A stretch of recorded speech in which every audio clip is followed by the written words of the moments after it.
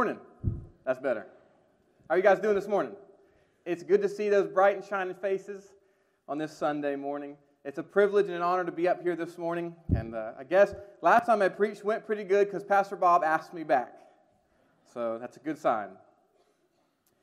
So when Pastor Bob initially asked me to preach in his absence, as he's on vacation, I was working on and planning on our Valentine's banquet. And if any of you were here that night, you know in the short devotion that I ended the banquet with, I briefly hit on our culture's view on love. And I contrasted it with God's word on love. Today is going to be a continuation and expansion on that thought. But before we get started, let's go to our Father in prayer. Father, Master of the universe, Creator and Sustainer of all things, we are in awe of your holiness and power this morning. We come to you today thankful to be gathered together. Give us today what we need. Speak to us, convict us, and encourage us to dig into your word. Lord, we ask that you soften our hard hearts, that you forgive us of our many sins. Remove the distractions in our lives, and let us focus on what you have for us this morning. Lord, be with me this morning and guide me, and let it not be my words but yours. And Father, we lift up these things in your Son, Jesus' name, and by the power of your Holy Spirit. Amen. So if the giant neon heart, or the title of today's message, didn't give it away already, let me make it clear. We're talking about love today. I'm probably going to expand your vocabulary today, for better or for worse, probably both. You see, our words have meaning, and our vocabulary unites us. It unites us in good ways and in not so good ways. February is the month of love. And it may come as no surprise to you this morning, but our culture is obsessed with love. We have a long-running show about nothing but love.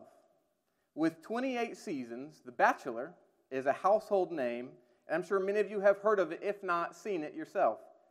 Its premise is simple. One suitor dates 25 women simultaneously. If that's not problematic enough, in season 20, the bachelor of that season, Ben Higgins, ran into a dilemma. Some of you are nodding your head, you know what I'm talking about. He told two separate women that he was in love with them. Both Lauren and JoJo had received his promise to love them. This was the first time in history that the bachelor had told two women that he loved them. In the end, Lauren got the ring. Well, Ben and Lauren called it quits about a year after the proposal. When the season aired, and afterwards, during the airing of their own spinoff titled Ben and Lauren Happily Ever After, fans took to social media. Right? They posted their infatuation with their relationship each and every episode as they came out, and their dismay at the news of their separation. Our culture hung on every moment of this true love story and its disappointing ending. Obsessed is an understatement. Not only do we have The Bachelor, we have The Bachelorette, Bachelor in Paradise, and even The Golden Bachelor, where the premise is the same, but as Pastor Bob says, they're more seasoned. Not only is our culture obsessed with love, but it has a twisted view of it as well. A good example of this would be to think about all the times you've heard the phrase, love is love. I'm sure we've all heard this phrase a lot. But what does that even mean? Well, this phrase, it sums up this idea that love exists in any type of relationship. That love is valid and real in its own way, in its own right. If you feel it, it's real. This idea that love is never wrong, that love has no boundaries, love conquers all, and love wins, no matter what it looks like, because love is love. These phrases, love wins, love is never wrong, love has no boundaries, love is love. This is the language that our culture associates with love. These are the phrases that our society defines love by. And this is the vocabulary that the generations coming behind us will learn love by. But church, our culture's definition of love and its expression of love is quite different from the love we find in God's Word. Church, this language, and language in general, serves to convey information, and specific phrases, right? Specific jargon creates community among particular people. In our culture, love is love, and the other phrases I mentioned have become the very definition of love in Hollywood, in the White House, and in every aspect of our culture. This new love of definition has united our society, and not in a good way. This morning, I'm going to contrast the love of our culture with the love of our Savior. Today's passage from the book of Romans, it gives us a better picture of what true love really is, and it helps frame our faith with key doctrine and vocabulary. In his letter to the church in Rome, the Apostle Paul uses the grammar of the gospel to convey the best news ever to a diverse people group, the believers in Rome. We see a lot of big words in Paul's letter to Rome, and in today's passage specifically, we see words like sin, grace, justification, and reconciliation. And we sometimes refer to these words as Christianese, right? Because we never talk about them outside of church. If we do, it's very rare. But grasping these concepts, church, grasping these concepts transforms our lives, it shapes our worldview, and it builds community among us, the body of Christ. Like the woke phrases of our culture, our biblical vocabulary helps us maintain a united and biblical witness in a culture that is hostile to the truth. It helps us keep a healthy perspective of love, right? Even when the world around us perverts it and misuses it. Today's passage specifically tells us the impact of God's love for us.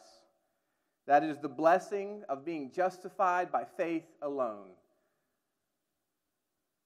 The blessing of being declared righteous.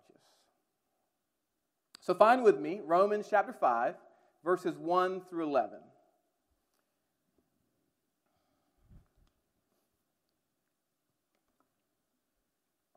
And once you're there, go ahead and rise to your feet as we honor the reading of God's Word together.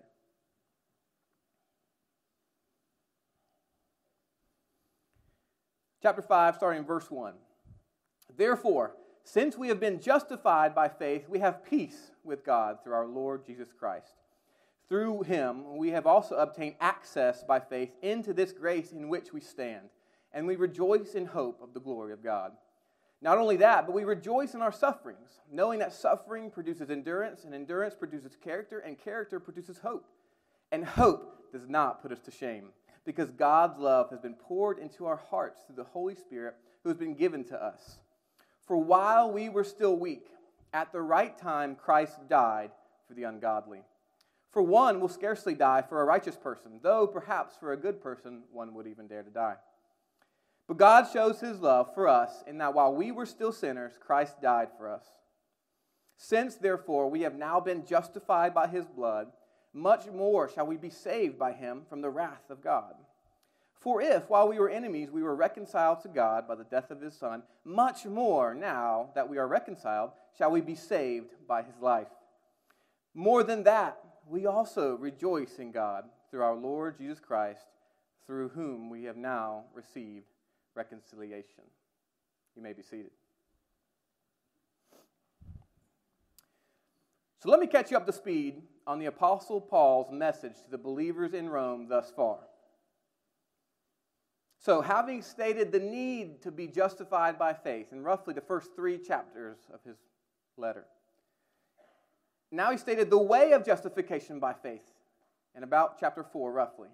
And now in chapter 5, he celebrates this justification by faith alone.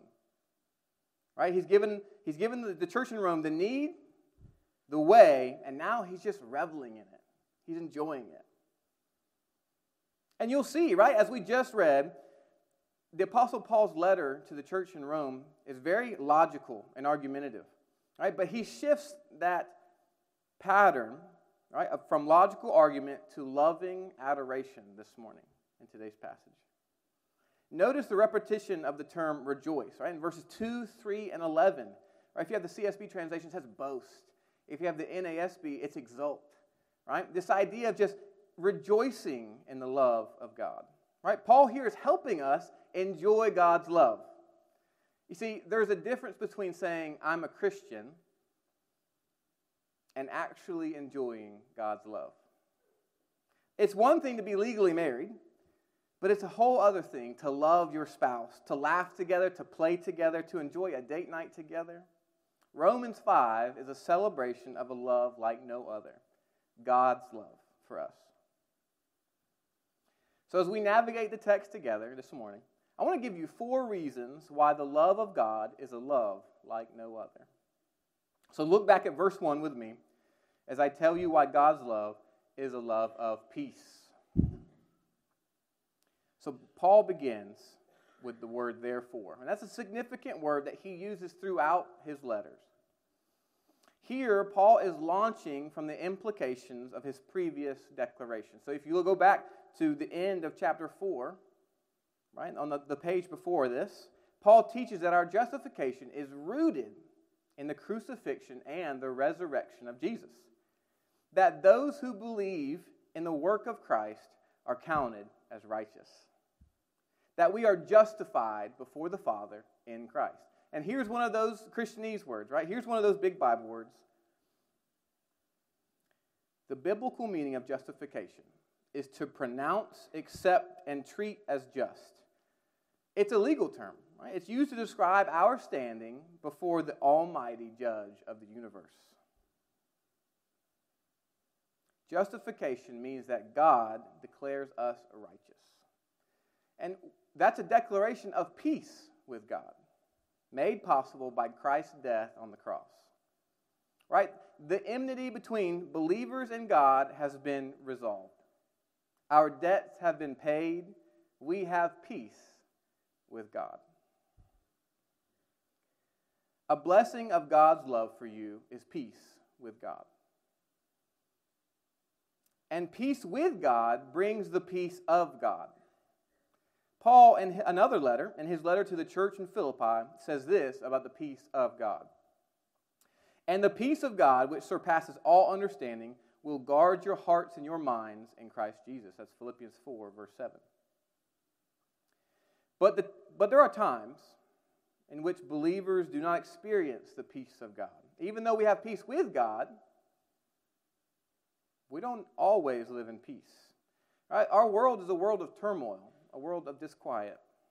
We have peace with God, but our lives don't always reflect that. Our lives are not always peaceful. So we're in the last days, folks.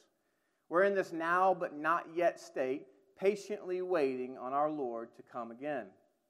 But while we're here, we're in a broken and fallen world. We're waiting on that ultimate peace that comes with being reunited with our Savior. Peace is something I have a new appreciation for. With 2 daughters under 2, things are not so peaceful at the Gore residence these days. Now, there's no shortage of joy and laughter. But if you like sleep, my house is not the house for you. But when the girls are asleep, right, for however little that lasts, there's peace. This temporary reprieve, though, it doesn't hold a candle to the peace of God's love. When the world is in turmoil and chaos, God is steadfast. He's unchanging, and He's all-loving. He is our resting place, and in Him we find tranquility, comfort, and peace. God's love is a love like no other. It's a love of peace. And second, it's a love of grace. So with peace, hostility has been removed. And with grace, we've become a part of God's family. Look with me at verse 2. Don't look at me, look with me. The word grace here, in verse 2, refers to ongoing favor with God that we possess because of our new relationship with God obtained by faith in Christ. We now live in God's grace and power. According to God's unending and incomprehensible love, we not only get into right relationship with God by grace, but we also live out this relationship, right? Day-to-day life by His grace. We never put grace behind us. Paul says we stand in it. We live in it. What a privilege to stand in grace and not the judgment of our God. What a privilege to know God as a Father who lovingly stands by, ready to hear our cries to Him. Right? We have access. We can go to Him anytime. He hears us, and He loves us. We deserve judgment, but we have instead received, according to God's gracious love, the gift of salvation. You see, folks, our world's definition of love is all about reciprocation. Right? Love the ones that accept you, that love you back, that endorse your lifestyle. And if they don't accept you for you, leave them. Right? They don't love you because they don't accept you. It's also a love of equity. Right? This idea that love should go both ways. If your partner doesn't love you the way you deserve to be loved, find a new one. Find someone who loves you as much as you love them. Aren't you glad God's love is not like that? Because we're broken, we're sinful, we're unworthy people. And if God's love was based on our merit or our love for Him, we'd be doomed. But God, being rich in mercy because of the great love with which He loved us, even when we were dead in our trespasses, made us alive together with Christ. By grace you have been saved. And raised us up with Him and seated us with Him in the heavenly places in Christ Jesus. That's Ephesians 2, 4 through 6. We live in His grace. But do we act like it? Think about that. Do we show others the grace that God has shown us? Does our love look like God's love or more like our cultures, our societies?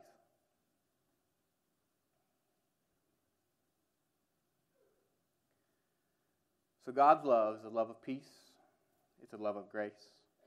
And it's also a love of sacrifice. In verses 3 and 4, Paul reminds us that this life doesn't magically get easier when we become Christians. Right? Even though we're part of the family of God, Paul lays out this pattern of hope and rejoicing in suffering. Because this world, it tears us down. Right? We will endure hardship and suffering in this life. It's not a matter of if, it's a matter of when. But Paul says in verse 5 that hope does not put us to shame because God's love has been poured into our hearts through the Holy Spirit who has been given to us. What an amazing testimony of God's love for us. He has poured His love into us by filling us with His Holy Spirit. What a gift. What a gift that we can never repay. It's a gift given to us because of Christ's work on the cross. You see, Jesus bore the penalty of our sin on the cross. We missed the mark. We fell short of the glory of God. Yet it wasn't us who died on the cross. It was Jesus. Christ died for us. Jesus substituted Himself for us. He died the death that we deserve. And Jesus paid the price for our sin. For the wages of sin is death. Church, you see, the greatness of God's love is demonstrated in the cost of it. Think about that. Look back at the text with me at verse 8. It says, "But God showed His love for us, in that while we were still sinners, Christ died for us." God gave His only Son for sinners. Church, genuine love is always sacrificial, but this was the ultimate sacrifice, the greatest sacrifice ever. And God's love was not lip service, right? God didn't merely say that He loved sinners, but He acted on that. He acted on our behalf. on broken people by putting Christ in our place. And Jesus willingly gave himself up, paying a price we will never fully comprehend. He would leave heaven for earth.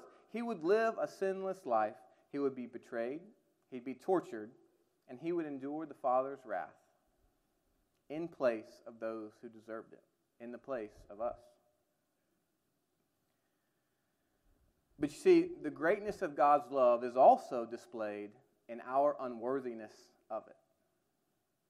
We were unable to save ourselves. We see in verse 6, we were helpless when at the right time Christ died for the ungodly. Not only are we ungodly, right, but verse 8 says we were sinners. And verses 9 and 10 said that we were enemies of God. God's love is not like our love. For Christ did not die for a good person, Paul says in verse 7.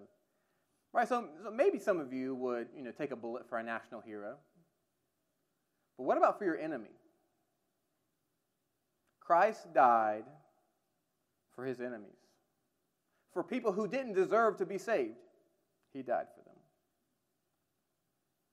Sinners who have been justified by grace alone, through faith alone, in Christ alone, know a love like no other love. Our culture does not know a love like that. They just don't. In fact, when we say love, we're talking about two different definitions. So while in English, the word love shoulders the weight of all kinds of meanings, right? From like I love pancakes, to I love my wife Casey, to I love God. In Greek, the language of the New Testament, there are three words for love. And our culture's word for love would be eros. Right? We get our word erotic from this. Right? It's romantic, physical love. But God's love is totally different. The love we see in today's text would be agape, the steadfast, selfless, and sacrificial love of God. Church, when it comes to us and the culture that surrounds us, we're speaking two different languages. The definition of love in our culture is not the same as the meaning of love of God. It's our job to fix that. Right? Each and every one of us here today, it's our job to spread the love of Christ to all nations.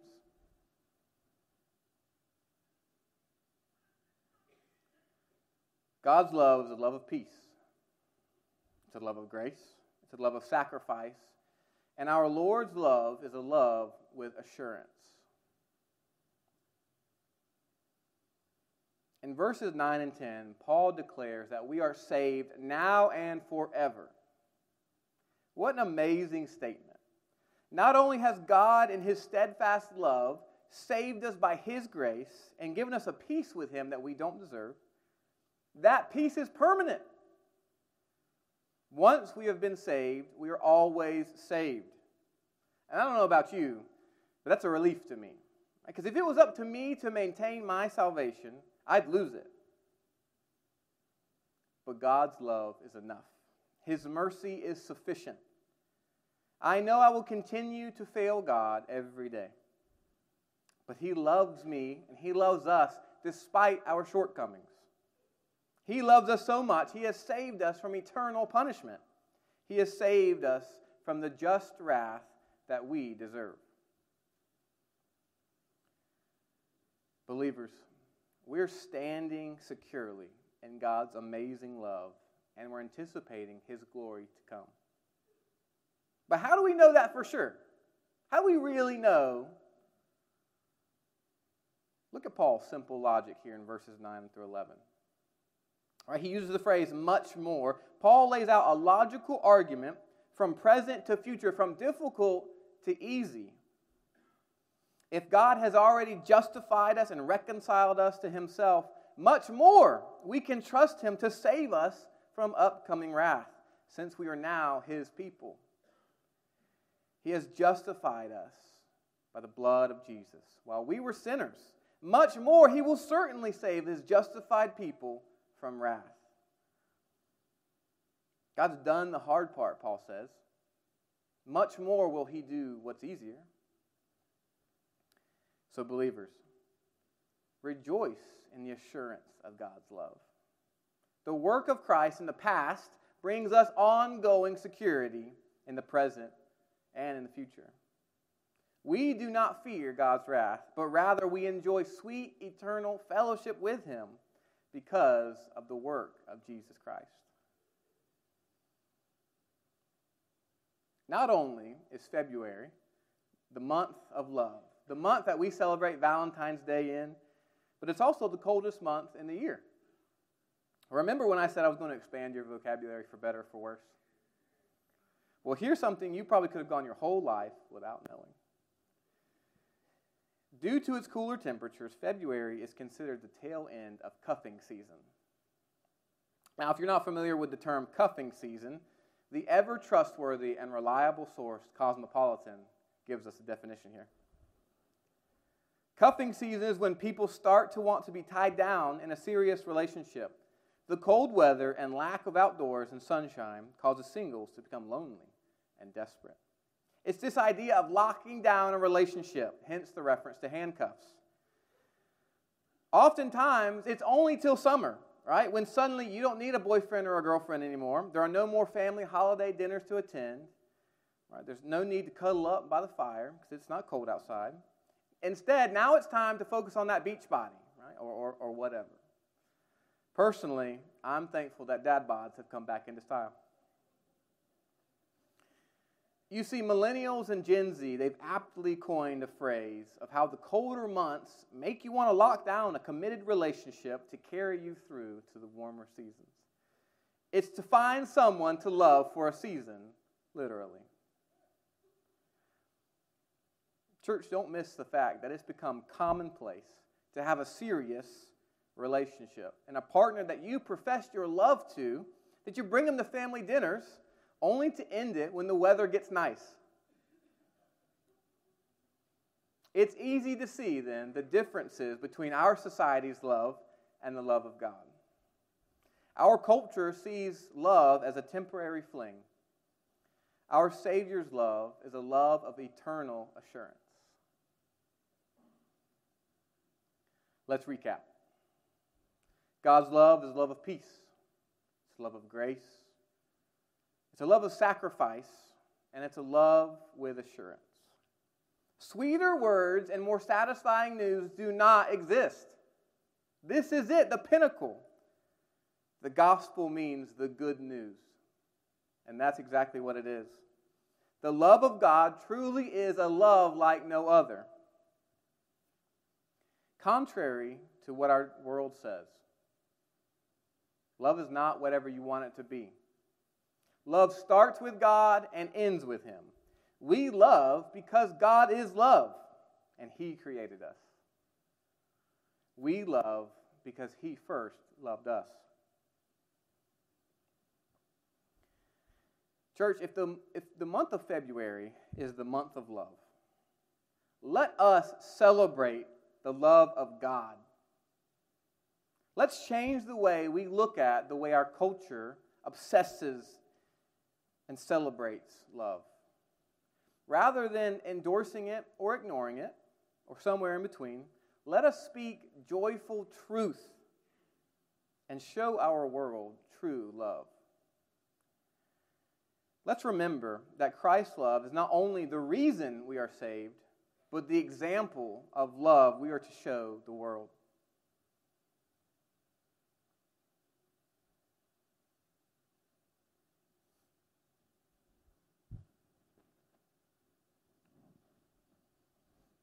Church, I want to challenge you this morning. I want to challenge you to live out our motto here at First Baptist Church of Shalot. To love God, to love one another, and to love the world.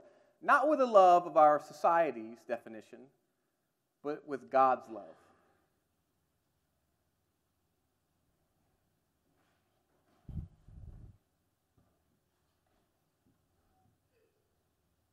As we transition into a time of response, I'm going to pray, and the worship team's going to come up. I want to challenge you guys, believers in the room, This morning, have you recognized that maybe the definition of love for you looks more like our societies, looks more like our cultures than what God's Word says love is? If that's you this morning, I want to challenge you. Take the true love of God into your place of business, into your homes, wherever you go, and share the joy and the truth that God's love is a love like no other. If you're here this morning and you recognize that you don't have that peace, you don't have that assurance of God's love, come and pray with me. Right? Make that decision today. Let's pray. God, we are so thankful that you love us.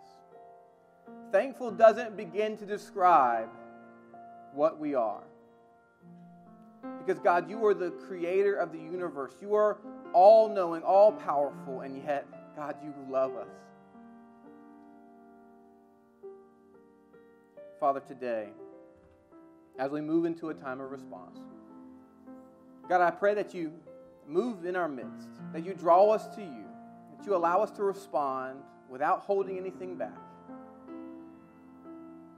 But, God, that we respond in obedience to you this morning. Father, as the worship team begins to sing, God, we ask that you join us this morning as we celebrate your love for us and that we sing it out. And God, we ask all these things in your Son, Jesus' name. Amen.